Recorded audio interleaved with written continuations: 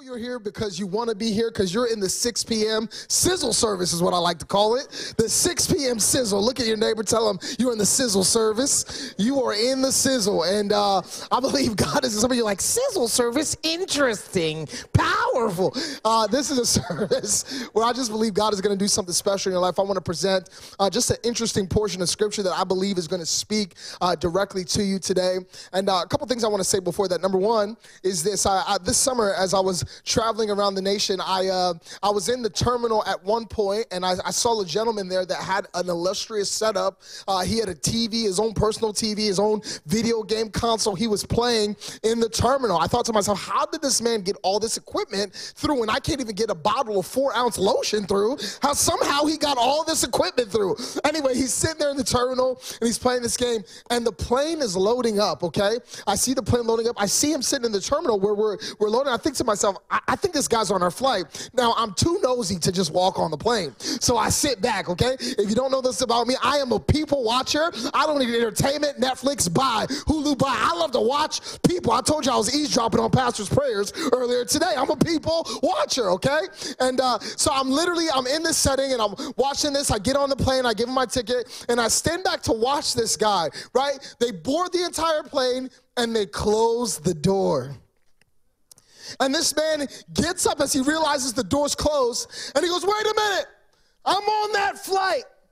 I'm supposed to be on that plane. I was here. Let me in. Come on. And he's screaming. He's using very colorful words, and they're saying, listen, when we close the door, we close the door. And as I was sitting there watching this man through the window, smiling, eavesdropping on the whole moment, the Holy Spirit spoke to me and said, how many people are in the right location but still miss the plane? How many people are still in the right environment, yet they miss out on what God is about to do? Oh, friends, you made it here tonight. Great, you're in the terminal, but don't miss this plane. Don't miss the moment God wants to take you to. Don't miss the opportunity for you to touch what you've never touched, experience what you've never experienced before. Not because I'm sharing today, but because he's good and he's faithful. And he's gracious. And last thing I want to tell you, to give you a little disclaimer, when we get to the altar tonight, I've learned really quickly that when it comes to walking with God, thankfulness will take you so much further than even effort will in the kingdom of God. And I was reading this afternoon, honestly, about what Jesus did with the miracle of the 5,000. You know, he started the first Red Lobster on the beach, okay? And some of you are like, Red Lobster, that's fake lobster. But anyway, we'll take it. And Jesus multiplies the loaves and the fishes. And the Bible says that he does something very specific I'm hoping we will do here today. He says that Jesus took the boys' lunch, he broke it, and he thanked God for it. And the Holy Spirit spoke to me and said, anything that you thank me for, I'll multiply. Huh?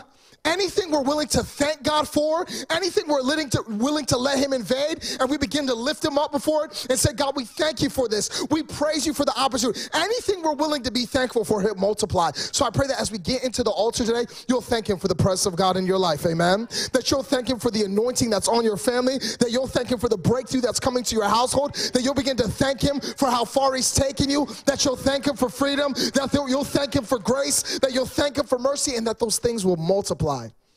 Ooh, multiply in the 6 p.m. sizzle. Thank you, Jesus. Thank you, Jesus. I want to go to a weird portion of scripture tonight, something maybe you've never read before. Jude chapter 1, verse 9. Just one verse today because I only want to preach for 5 hours, not 12. And y'all think I'm playing. Pastor said, this is only one service tonight. You could go as long as you want. I said, as long as I want. Okay, Jude chapter 1, verse 9. Even Michael, the chief angel, didn't dare insult the devil. When the two of them were arguing about the body of Moses, listen, the devil wants to destroy your life so badly. He's not just fighting for people who's alive. He's fighting for people who are dead. That's how committed the enemy is to destroying our lives. Michael, the chief angel of heaven, didn't dare insult the devil when the two of them were arguing about the body of Moses. All Michael said is, the Lord will punish you. The Lord will punish you. Father, we thank you for this word today. We thank you for everybody who's here today with an open heart, open hands, ready to receive what you have set aside for us. We believe, God, that it's such an honor to experience your presence in this way. And we pray, God, that as we sit before you, that you would minister to the deepest parts of our heart. In Jesus' name we pray. Amen. Ooh, I want to preach from this thought today. Erasing the insult mentality. Erasing the insult mentality. All week long, I've been praying for God to give you momentum in your faith and momentum in your life. And as I was kind of preparing and as I was thinking, you know, I honestly, like, I knew I was going to preach tomorrow's message, this morning's message, but I didn't know if I was going to be able to share this. And now that I'm sharing it today, it makes so much sense because I believe momentum comes to people's lives when they understand what God is really saying about them to them. Right? I believe we need to erase the insult mentality. Oh, how I wish when I was younger that somebody would have pulled me aside and given me a message like this. Erase the insult mentality. See, because when I was younger, I grew up in the church. Like I tell people all the time, I go to church more than Jesus because I was at some services he was not at, okay? And so I've been in the church, okay? Having a good time. I knew how to worship my hands. I knew how to bring my Bible, who was wrapped in leather, hello, so that people could see how worn it was. So they're like, oh, that's a young man reading the word of God. I knew how to respond to people in Christianese when they would talk to me. How you doing? Oh, I'm blessed and highly favored. The latter and not the former. He's with me on my left and my right. I knew how to do it, except underneath the surface of my life, I was insecure, ashamed, frustrated, disappointed, angry at God. And if I'm being honest with you today, I thought that only immature baby Christians struggle with the insult mentality. Except a couple months ago, I was at a pastoral retreat with the former team that I was on, and the speaker was doing a talk and having these conversations and speaking out about what he feels like the Lord is saying. And he said for his staff, he ran a Bible college. He said for his staff, every day he asked all of his staff members to sit in the presence of God for at least 25 minutes. I thought to myself, that is the easiest thing. Come on, at some point we got to give each other greater examples of what it looks like to follow Jesus. But he said, just sit and be loved by God. I said, that's so easy. He could tell by the disdain on my face because some of us in this room, we think it in our head and we think no one noticed. Your face is saying everything, okay? We see it on your face, okay? And so he saw it on my face, so he pulled me aside. He said, Peter, it seems like you think this would be something that is easy to do. I said, listen, I don't know if you know this, but you're a pastor, so am I. Okay? Some people call me Reverend Peter Reeves, okay? I said, I know how to sit in the presence of God. He said, Peter, I dare you for the next week to sit in the presence of God and not talk to him about what you want and not communicate with him about where you're at or what you see happening, but to sit there and be loved by God. Now, I know exactly what you're thinking. You're like, love, we preach about this all the time. We get it. We're loved by God. And I'm here to tell you today that I honestly believe that the church has a fractured understanding of the love of God because the Bible says things like this: perfect love casts out fear. If you truly understand love, then you wouldn't be fearful anymore. Huh? You wouldn't have the worst case scenario faith is what I like to call it. You want to be able to imagine all the things that could go wrong because perfect love casts off fear. It's this love of God that covers a multitude of sins. You wouldn't be overwhelmed with the weight of your sin. And he says you need to sit and be loved by God. So I did just that. I marched up to that room right at the retreat. I turned all the lights off and I sat there in the presence of God trying to be loved by him. And I was shocked at what happened. At first, the tears started to flow as I thought about the fact that I was loved by God. Because I know that for some of you, you're like, yeah, I get it, I'm loved by God. But I know me. And the fact that he still loves me and that he's willing to use me and that he set me, it blew me away. Even all these years later. And I'm sitting there being loved by God. And all of a sudden, all these weird things start to happen within me. I know this is maybe too vulnerable for a pastor to tell you, but I just start thinking about all the things I've ever done wrong and all the insults that people have put on my life and all the negative words spoken over me. It was just so weird. And it was like I was in the presence of God trying to be loved by God. And as I was doing this, I was immediately disqualifying myself in the presence of God. That's why some of us don't like to pray, because every time we pray, we just disqualify ourselves in the presence of God.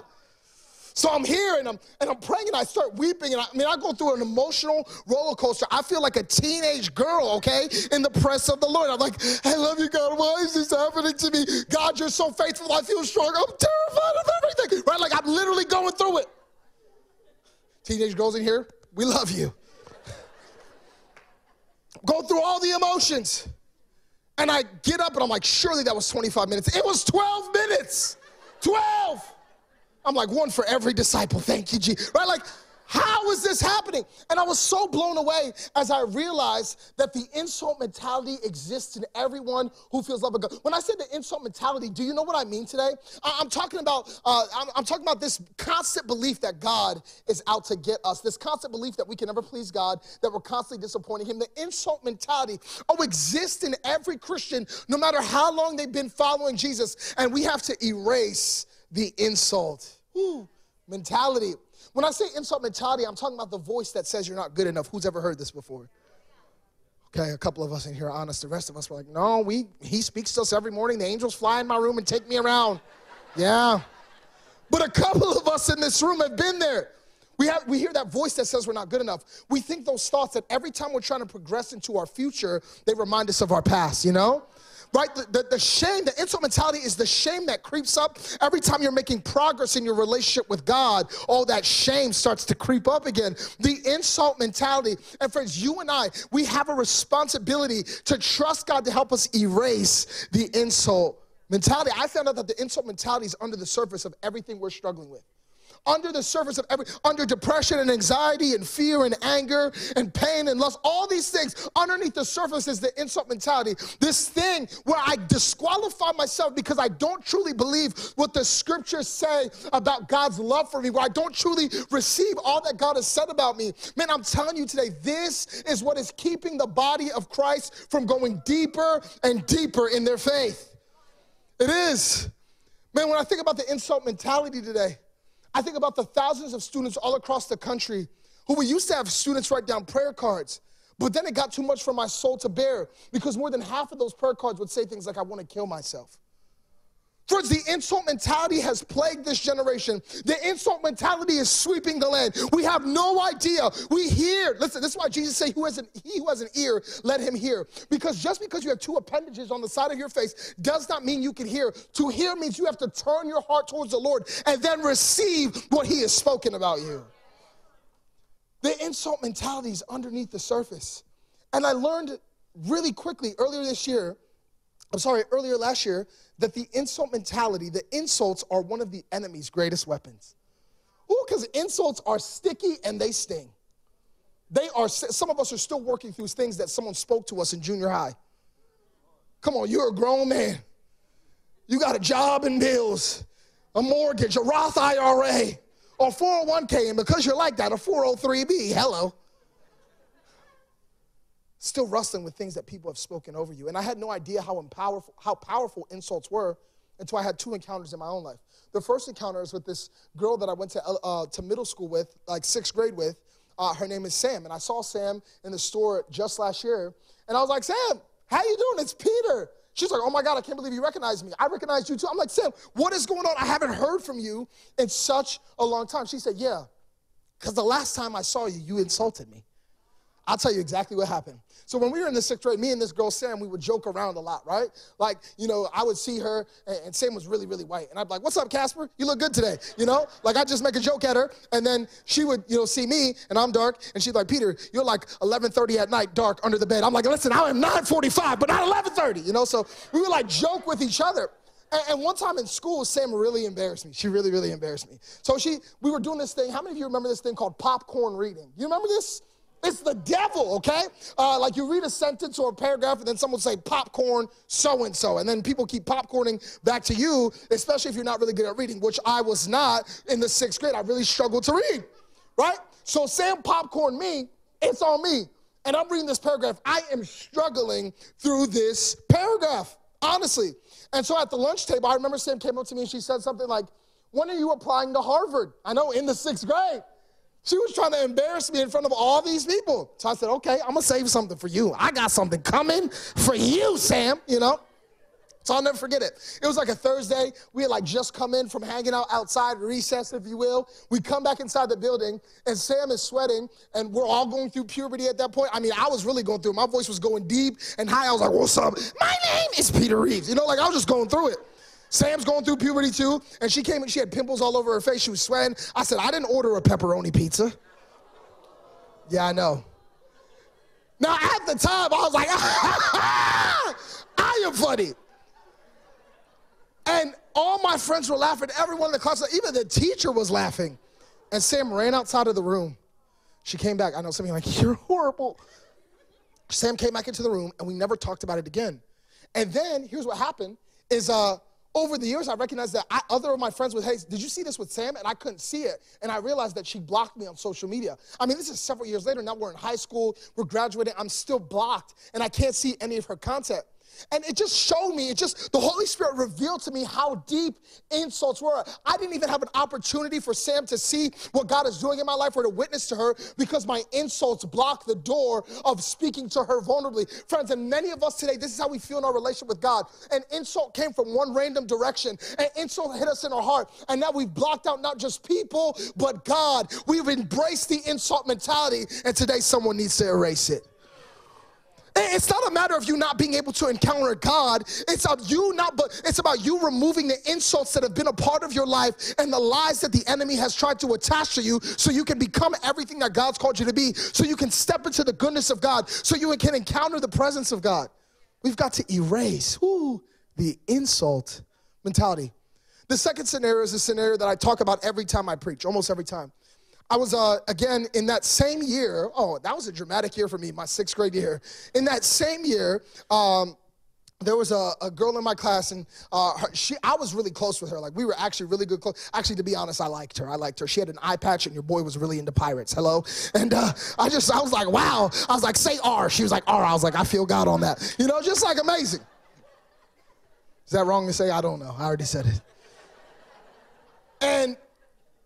And she had a party, and it was actually a Scooby-Doo themed party, okay, Scooby-Doo.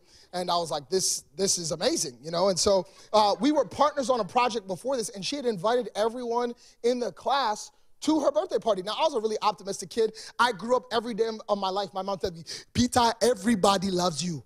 Everybody. I was like, everybody? She's like, everybody. That's a lie. Okay, not everybody likes me. That's fine, right? But my mom would tell me that, so I was really optimistic. So when she didn't give me an invitation, I was fine. I was like, this is obviously a situation in which she's saving the best for last. She thinks I'm the best, so she's going to give me the invitation last. So I did what most of us do when we don't get invited to stuff. I invited myself to her party. Hello? Right? I went up to her afterwards. I said, Taylor, guess what? I said, I realized you didn't give me an invitation. That's fine. No big deal. We're friends. And I said, what time's the party? I already know where you live. I know how to show up. And she told me, she said, Peter, I didn't invite you to my party. I was like, okay, well, seems like that party's gonna stink if I'm not there. And she said, my mom said, I can't invite you to my party because you're black. Now, church, I tell you that today, and this is maybe why I joke about color so much, because it was something that the enemy used to penetrate my soul, to create disdain in my life for how people saw me. And I'll tell you what happened. I went home that day, frustrated, angry, upset, and overwhelmed. And I took my hands and I went home. I turned the water on as hot as I possibly could as a 6th grader. I put my arms under that water and I tried to wash the black off of my skin. And my mom came home and she rushed into the room and she said, son, what are you doing? I said, I want to go to the party. All I got to do is be unblack. She was like, unblack? I was like, yeah. She's like, son, and she sat down with me. Thank God for a good mom. Matter of fact, words from an actual parent or a spiritual parent can carry and erase the insult mentality in your life in such a special way. And she spoke to me. She said, son, you are beautiful the way that God made you. You're exactly the way he designed you. And my mom spoke life over me, and she encouraged me, and she helped me, erasing the insult mentality that was implanted in my life. And then my mom went to go on to say this because she's super saved. She was like, son, we got to pray for Taylor because she needs to have an encounter with God, and her parents need to have an encounter with God. We don't want them to go to hell. I was like, Mom, it's okay if they go. You don't want me to invite me to your party? Well, I'm not inviting you into heaven. Sorry. Oh, you won't invite me because I'm black? You about to be black for eternity. What you want to do? Huh? My mom was like, you are a foolish boy. A foolish, foolish boy. Oh, friends, but the insult mentality attached itself to me. And it made me feel a certain way in the presence of God. And I'll tell you what happened, though, for Taylor. The Lord did use that moment, and he gave me the strength and the courage to actually lead her to the faith. And her family got led to the faith. And her dad is a deacon in the church that I grew up in today. right? It was a powerful move of God for their family. But for me, even though I saw God work in it, it created disdain in my life. It was the insult mentality, and I started believing these things, like there was things that God didn't like about me, and there was things that he messed up when it came to me, and there was things that were adjusted. Can I tell you today, I came to refute the lie that there is nothing wrong with you, nothing missing or nothing broken. God did not make any mistakes when he made you today. Friends, listen to me. There is no accidents in the kingdom of God. I know some of you are like, well, that was just a coinky dig. Absolutely not. The power of God is at work, and he is moving in such a specific way. Can I tell you, there's 7.8 billion people on the planet, none who have the same fingerprint. You think that's an accident? The earth is spinning at 460 seconds per meter, or roughly 1,000 miles per hour. He is doing this today. You think that's an accident? If we were 1 inch closer to the sun, we would burn alive. And if we were 1 inch further away, we would freeze to death. You think that's an accident? He doesn't make any mistakes. And the Bible was so clear. The Bible was so clear that he formed you and knitted you in your mother's womb. That's why the lie of the culture today is to tell people that they have authority over their womb. When they don't, he does. Ooh, you know how many scriptures are written about the womb? That's why abortion is such a hot topic today, because the enemy's trying to take the people of God out at conception. Oh, because he knows if they breathe a breath, that breath of God that comes into their lungs, oh, they'll start to rise and believe, and their faith will grow, and the Spirit of the Holy Spirit will come into the room and wrap their arms around them. Let me tell you, there's multiple things that happen in the womb. Oh, when Jesus first interacted with his cousin John the Baptist, the scripture tells us that there was an interaction in the womb. They were moving, and those babies, they had an encounter with one another. It was in the womb. It was in the womb. And I guess today what I'm trying to say is this, is that for many of us today, we've allowed the insult mentality to affect our decision-making, our faith, our belief, and ultimately our trust in God. We've got to erase the insult mentality. I want to go right to the text today. Let me read it one more time, if you could put it up. It says, even Michael, the chief angel, didn't dare insult the devil. Now, let me just go ahead and say this. If there was anybody that was easy to insult, if there was anybody that was easy to talk about, if there was anybody that was easy to criticize, it is the devil. Are you hearing me today? I know we have minimized the devil in our culture, right? Like people dress up as the devil for Halloween and they're like, I'm the devil. I'm like, okay, like this is weird that you want to entertain demons, whatever. But we've made it so casual and funny to see the enemy in our culture. We think he has like pointy horns and like a little pitchfork. But I'm telling you, friends, if there was anyone easy to insult, it's the devil. And I had to come to this realization as I was reading the scripture. It says, Michael, the chief angel of heaven, he didn't dare insult the devil. Wait a minute. If heaven isn't even willing to insult my enemy, the enemy of God, if heaven isn't willing to insult the devil, why would he insult you who he loves? Oh my gosh. Are you hearing me today? How dare we carry the insult mentality into the presence of God? Here's what I know just by looking at Michael, who spends countless hours in the presence of God. The Bible says that the angels have been around the throne for thousands of years, and they're not creative, but they just look at God, and only one word can they utter is holy, holy, holy, holy. They're in the presence of God day and night. Michael gets around the enemy, and he's so enamored with the goodness of God, he doesn't even have anything bad to say about Satan. So why would he say something bad about you? Woo! Oh, I grew up in a Pentecostal church, right? I'm talking about old ladies would just take off running, sprinting like Usain Bolt if the service got real good. They would throw off their walker, take off. I'm like, Ethel, we prayed for your hip last week, and if you take it out again, we're not praying again, you know? Take it out. I mean, I grew up in a Pentecostal church, right? My pastor would sing. Like he was singing, he'd be like, the power of the Holy Ghost is here right now. I'm telling you today, sister, brother, if you give a tithe, you'll come alive. If you open up your arms, God will meet you where, like he would do that whole thing. I was like, wow, pastor's phenomenal. And I grew up in the kind of church where they believed that every turn and every corner, you would get sent to hell. They're like, oh, you play Uno, draw 4, you're going to draw in hell, like. Oh, you watch How the Grinch Stole Christmas? Well, let me show you that Grinch is the enemy, and you'll be with him if you watch that movie. You know, like just crazy. It's the kind of church I grew up in. It was so easy to experience the insults that come as a result of belief. But here's a moment where we see someone who's a direct representative of the throne room of God, and he has nothing bad to say about Satan. Friends, Satan is the easiest person to insult. He's a slimy, stinky foe. He's under my feet. He's whatever, right? We've done it all. But heaven has nothing bad to say. How is it that Michael didn't have an insult mentality? That's what I want to preach about today. You're like, oh, you're about to start here right now. I told you 12 hours. How is it that Michael didn't have an insult mentality? Aren't you curious today? The least bit curious that someone who spent countless hours in the presence of God, here's what I know. He didn't insult the devil, therefore he did not have the insult mentality. Show me point number one today. Why didn't Michael insult the devil? When your position is secure with God, you don't have anything to prove with man. The Bible says that Michael was the chief angel of heaven, right? He wasn't an intern angel. He was the chief angel, okay? And he had a position with God. And when you have a position with God, when you're secure in that position, you don't have anything to prove to man. Can I tell you this today? Trying to prove yourself will 10x the insult mentality in your life.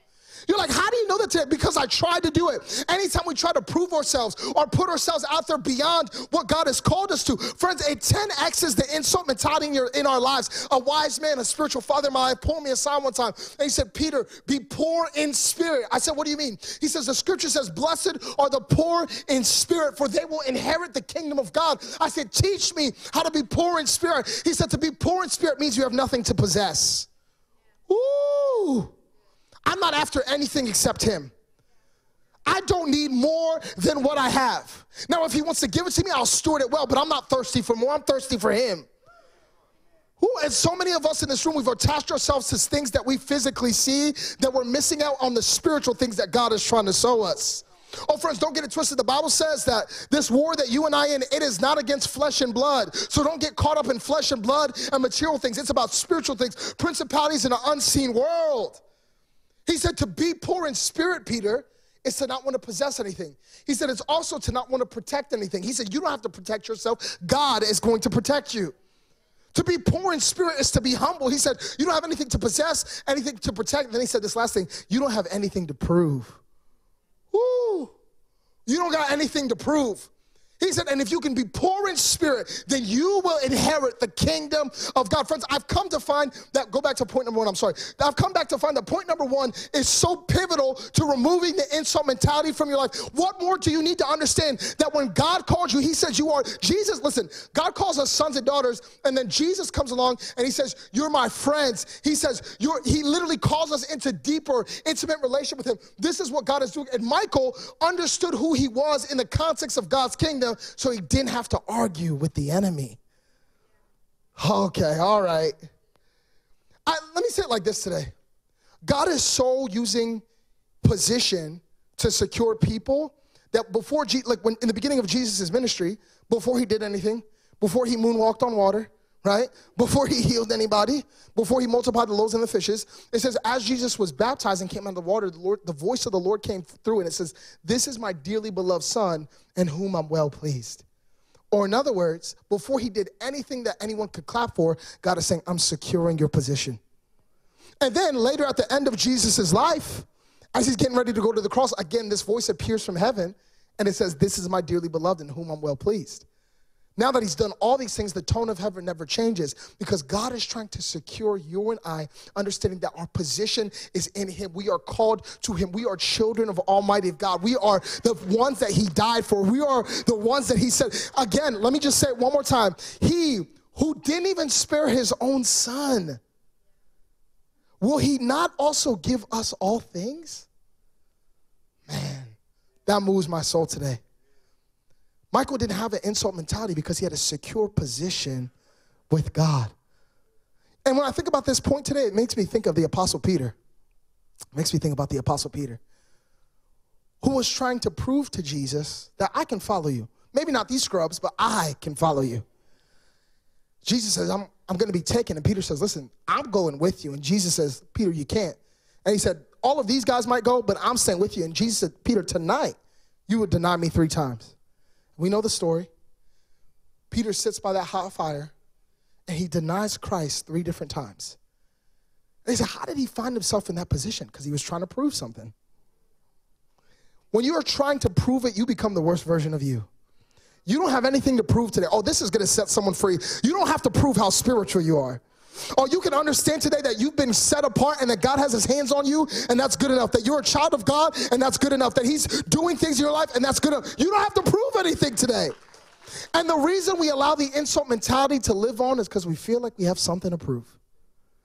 Why is breakthrough not coming? I'll tell you why, because we're trying to prove something. The Bible says that God opposes the proud, but he gives grace to the humble. Michael understood his position. Go to point number 2 today. Why didn't he have the insult mentality? I wrote down, it's tough to have insults when you value the artist of the thing created. So watch this. It's not that Michael couldn't come up with insults. It's not like a 4th grade arguing match. Well, yeah, you, right? There's no like insult there. It's just like, your mom, you know, whatever. That wasn't the moment. It's not like Michael couldn't be creative. It's that Michael valued who God was so much. It's that Michael saw that even Satan was initially created and formed by God, and he had so much value for the artist, he couldn't insult the thing created. What? Are you hearing me today? This should make you and I a little terrified, because we, just like Michael, need to be careful about how we talk about the people that God created. Oh, I know they don't look like you, and I know they don't believe like you, and I know they might have some other things messed up in their life, and I know you don't agree with their life decisions, but the way you talk about them reveals where you are with God. Michael didn't even insult the devil because he understood he was created by God. Oh. Are you hearing me today? He valued the artist of the thing created so much so that he couldn't insult the devil. And I've come to realize that when people don't value the artist, they can't value the thing that's created, and they certainly don't value themselves. They certainly don't value themselves. Michael couldn't insult the devil because he knew that the devil was created by God. And we know the story of Satan, that he fell from grace because he wanted to be God instead of serve God, which is still happening today on the earth. So many people want to be God instead of serve God. And the story is very simple, is that the Lord says to Satan, go, and millions, the scripture actually tells us, of angels go with him. Demonic entities go with him. Satan is the one that, you know, like when we go back to the story of Adam and Eve, I'm a little blown away. I just got a couple questions, and I want to speak to this for just a moment. The Bible says that Adam and Eve, okay, I'm going to be careful how I say this today, but they're just walking around naked in the garden, okay? You're like, why do you have to say that? I'm just telling you, these people weren't thinking at all, okay? Just having a good time. They're alive.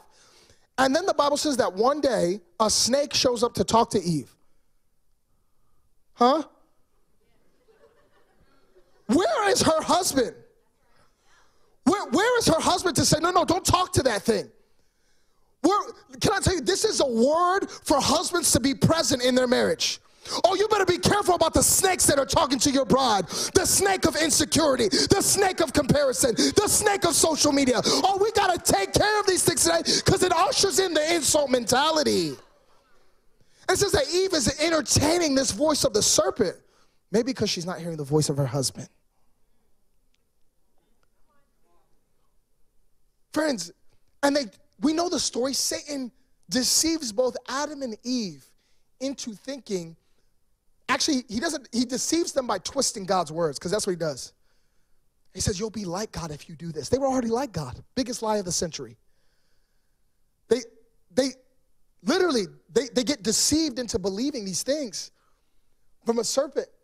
And so now God he already planned this, but everything is shifted. And now there's a plan being put into motion because they were deceived by the serpent. Friends, I'm just telling you today, it would have been really easy for Michael to insult the enemy. But he valued God so much. Now, I told this story at camp. I want to tell it again here today. There was a mom in my youth ministry. Shout out to the Essential Oil moms. Hello. This lady had oil. She's like, I got the oils. I got the...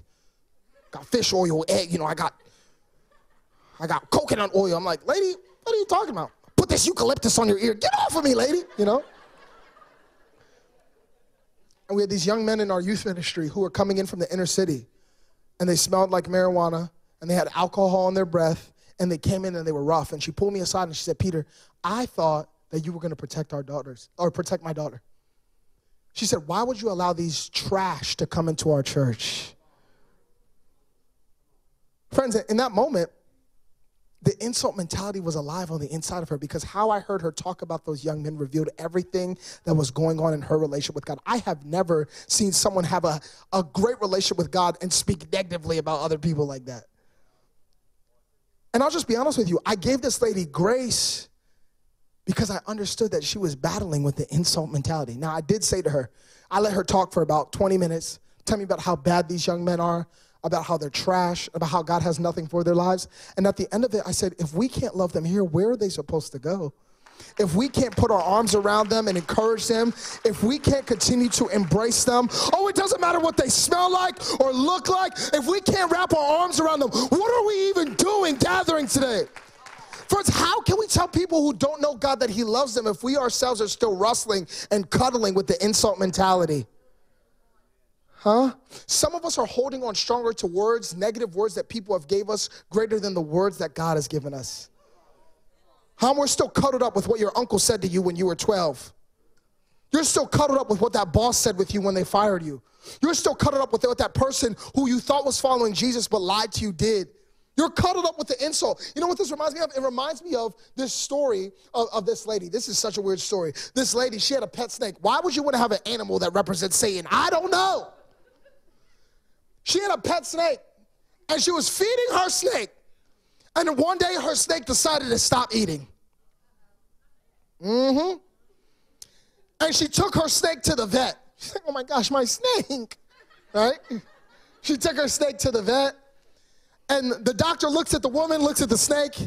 He's walking around the snake, he's walking around the woman, and then he goes, ma'am, about how many days ago did your snake stop eating? She's like, about 3 or 4 days ago. He goes, okay. Does another lap around them both. Looks again and says, ma'am, I know this is a weird question, but do you by any chance keep your snake in your bedroom? She's like, absolutely. I sleep with my snake right next to me. This is weird. Come on, yo. I saw somebody just going, hey, come on, Jesus. Right? And then the doctor goes, by any chance, do you let your snake get in the bed with you? She said, of course. And he said, when you wake up, is the snake stretched out? Is the snake stretched out right alongside of you? She said, yeah. How did you know? And the doctor says, ma'am, I have good news and I have bad news. The good news is that there's nothing wrong with your snake. The bad news is that your snake has been preparing to eat you. I came to talk to some people today to tell you some things you've been cuddling with for generations. Some lies from the enemy, some lies from the snake, some things that you've been cuddling. They're actually come to destroy you, to consume you. This is why we have to erase the insult mentality. Can I tell you today? It's not just about shouting loud or crying tears, though I do believe tears are powerful. I call them liquid prayers. But what I believe, though, is about there's doing this deep internal work where I say, God, I let go of these things people have spoken over me that I've chosen to remember for generations. I let go of them today. It's tough. I'm taking too much time. I'm going to go a little faster. It's tough to insult things when you realize how awesome the one who created them is. Are you hearing me today? This is why I've been taught, and I'm so thankful that I've been taught this, is that many of us have grown up saying, don't take the Lord's name in vain, right? We're like, don't stop your toe and say, oh, God, right? That's such an interesting interpretation. We're like, don't say, oh, Jesus, don't do that. That's taking the Lord's name in vain. Can I tell you, when Moses went to free the people from Egypt, he asked God, he said, what is your name? And the Lord says, my name is I Am. Moses says, so I should tell them who sent me? Tell them I Am sent you. Who do you have authority by? I am. God, I don't know if that's going to work. But the Lord identifies himself as I am. So I suggest to you that taking the Lord's name in vain is not just going, oh, Jesus. I suggest taking the Lord's name in vain today is going, I am lost. I am a loser. I am bad. I am whatever it is today. Because here's what I know today is the insult mentality lives on in people who continue to say I am, whatever negative derivative has been passed down to you. Okay, point number 3. Let's go to it today. Why did Michael have the insult mentality? Because insults develop where intimacy is absent. Have you ever seen a husband and wife and they're in love, right? Like they come back from their honeymoon. They're like, oh my gosh, we're so love. And then a couple years later, they're like, he is on my nerve. I am done with him. Right? Come on, I tell people, you're not even really married until you argue in the parking lot before church and then come in and still worship. He's good today. He's faithful. Brother Howard thinks going, oh, I'm blessed and highly favored, huh? Thank you, God. But I've come to say that insults develop where intimacy is lacking. The farther, when we see the story of David and Saul, in the beginning there was a lot of intimacy there, where Saul loved David, and he was talking to David, and he was inviting David to be close with him. David slayed Goliath, and Saul was like, you know what? Come be my worship leader. It's beautiful. They were close together. But then there started to be a separation because Saul started to hear the praise of the people for David and not himself. And there was distance. There was no longer more intimacy. And so the insults start to happen. And Saul finds himself trying to get David killed. And he finds himself throwing spears at David. And he finds himself attacking David. Friends, this happens every single time in our lives where intimacy is not present. I could tell you how close someone is to God by how they talk about people they don't like. Huh? I mean, I'm saved. This is how it always starts. I'm saved, but they are horrible. I love God, but come on, they need to change, right? They're disgusting, right? Right, that's what he say. Oh, bless their heart. They're just lost. Oh, did you hear about her? Yeah, just bless. Yeah. I can tell. And honestly, when we look at how close Michael is in proximity to heaven, it makes sense that he has the strength to resist insulting the devil. The only thing that will give you strength to not insult others, which will then return and not you insulting yourself, is to be in closer proximity to Jesus. It's simple. And we're like, we know, but it doesn't matter what we know, it matters what we do. Intimacy. Friends, I'll say it like this. If they're insulting everyone, there's no way they're not insulting themselves. We have to erase the thing that's getting in the way of our depth is the insult mentality. It's getting in the way of our depth. It's getting in the way of us being close. And honestly, when people lack intimacy with God, it means that they don't understand the grace of God. And when there is no grace of God flowing, there's no mercy of God being remembered, insults start to fly, and we forget. Go to the last point. Why was Michael able to resist the insult mentality? The insult mentality thrives where people can't release control. It thrived. They couldn't control Jesus. You remember in the Bible, they couldn't control Jesus? So they called him what? A demon. They called Jesus a demon. They said, you are the son of the devil. That's what they said to Jesus. Why? Because insults fly anytime. They couldn't control him, so they tried to criticize him. They couldn't control him, so they tried to identify him. And I'm telling you today, if you can just release control, then the insult mentality will not thrive in your life. Come on, you don't have to control everybody. Listen, I'm telling you, God is a great navigator. Are you hearing me today? He can control the parts of your life that you're trying to fix, and you're like, it's not working. It doesn't seem like any of these pieces are coming together. Release control and let the insult mentality melt off your life. This is the thing getting in the way of our depth. Because most of us, because we can't release control, we come into the presence of God and we see everyone singing and we go, maybe I just don't feel anything, maybe another time. No, the insults are flying. We're more aware of the negative words that have spoken instead of what God has said to us. Hear me today. Release control. Let go today. Even in the services, we open up the altar, let go today. God, I don't want to try to steer my life. I don't want to try to put the pieces together. I don't understand everything you're doing. I surrender to you. You will be shocked at what he can do. Or you can continue to cuddle with the insults of people who have spoken negatively over your life. Worship team, come back up here. The insult mentality Oh, friends, it attaches itself to us. And it holds on for dear life. You know, I had a student in my ministry who got saved, transformed by the power of the Holy Spirit, baptized, filled. I call that a triple crown. It happened all in one retreat. It was awesome. She's like, I don't know if I believe in Jesus. I believe in Jesus. This Holy Spirit thing is weird. I was like, yep. She's like, I'm not doing that baptism thing. That's weird. How long do you have to stay under the water? I was like, get under. Boom, you know, right? All three. And then her senior year, she said, Pastor Peter, everything about this faith makes sense to me, except this part where God loves me beyond what I've done wrong. I can't understand it, so I can't follow him. And she denounced her faith. She denounced her faith. She was like, I'm not following Jesus anymore. What happened, you ask? The insult mentality grew. I can't understand how he could love me, how he could forgive me, how he could accept me. And we, because we're mature in Christ, like, excuse me, sir, I know it's Matthew, Mark, Luke, and John. I'm mature. Because we think that these problems only affect younger believers or younger Christians, we've taken the insults that have been spoken and we just cast them to the side, but they're really affecting how deep we can get with God. He's forgiven you today.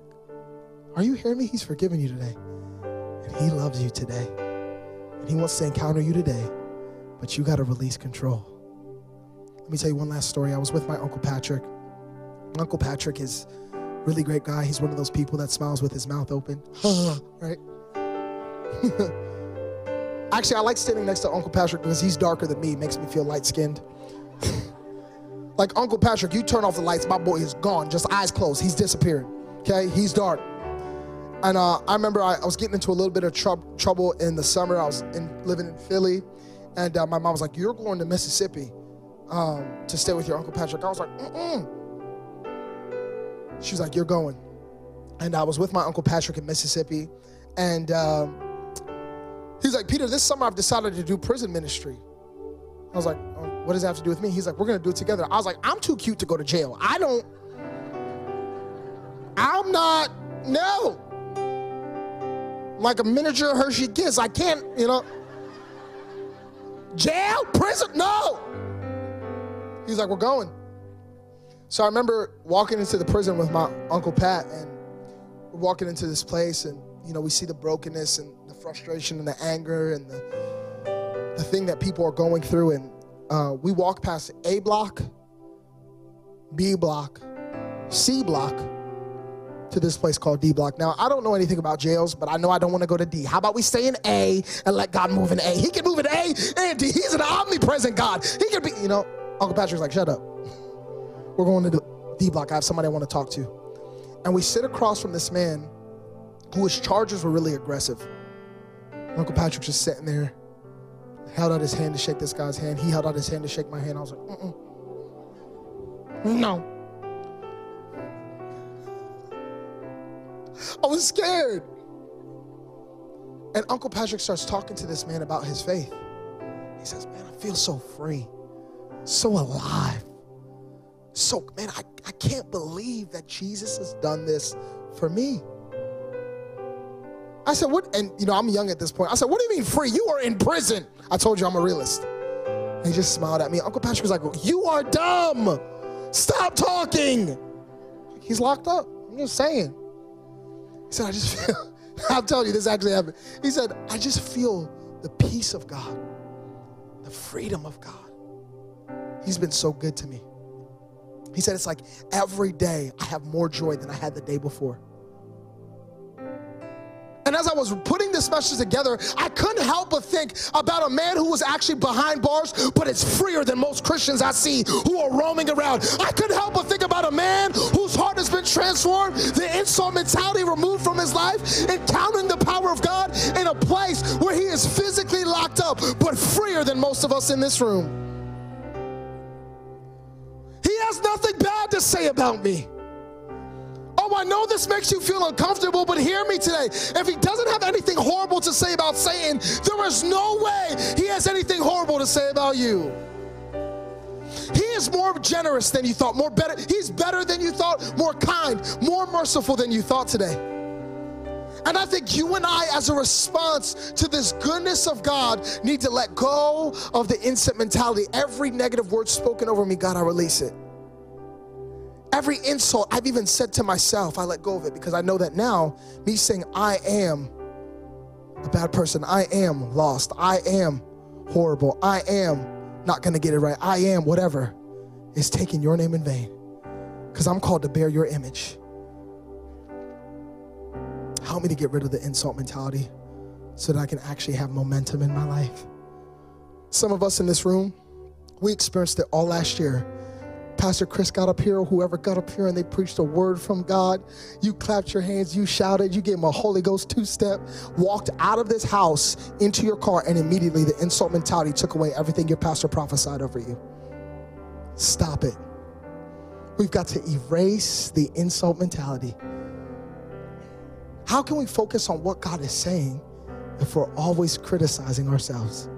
Friends, you cannot focus on criticism in Christ. The Bible says no weapon formed against us will prosper. I'm telling you, even the weapon of your own criticism.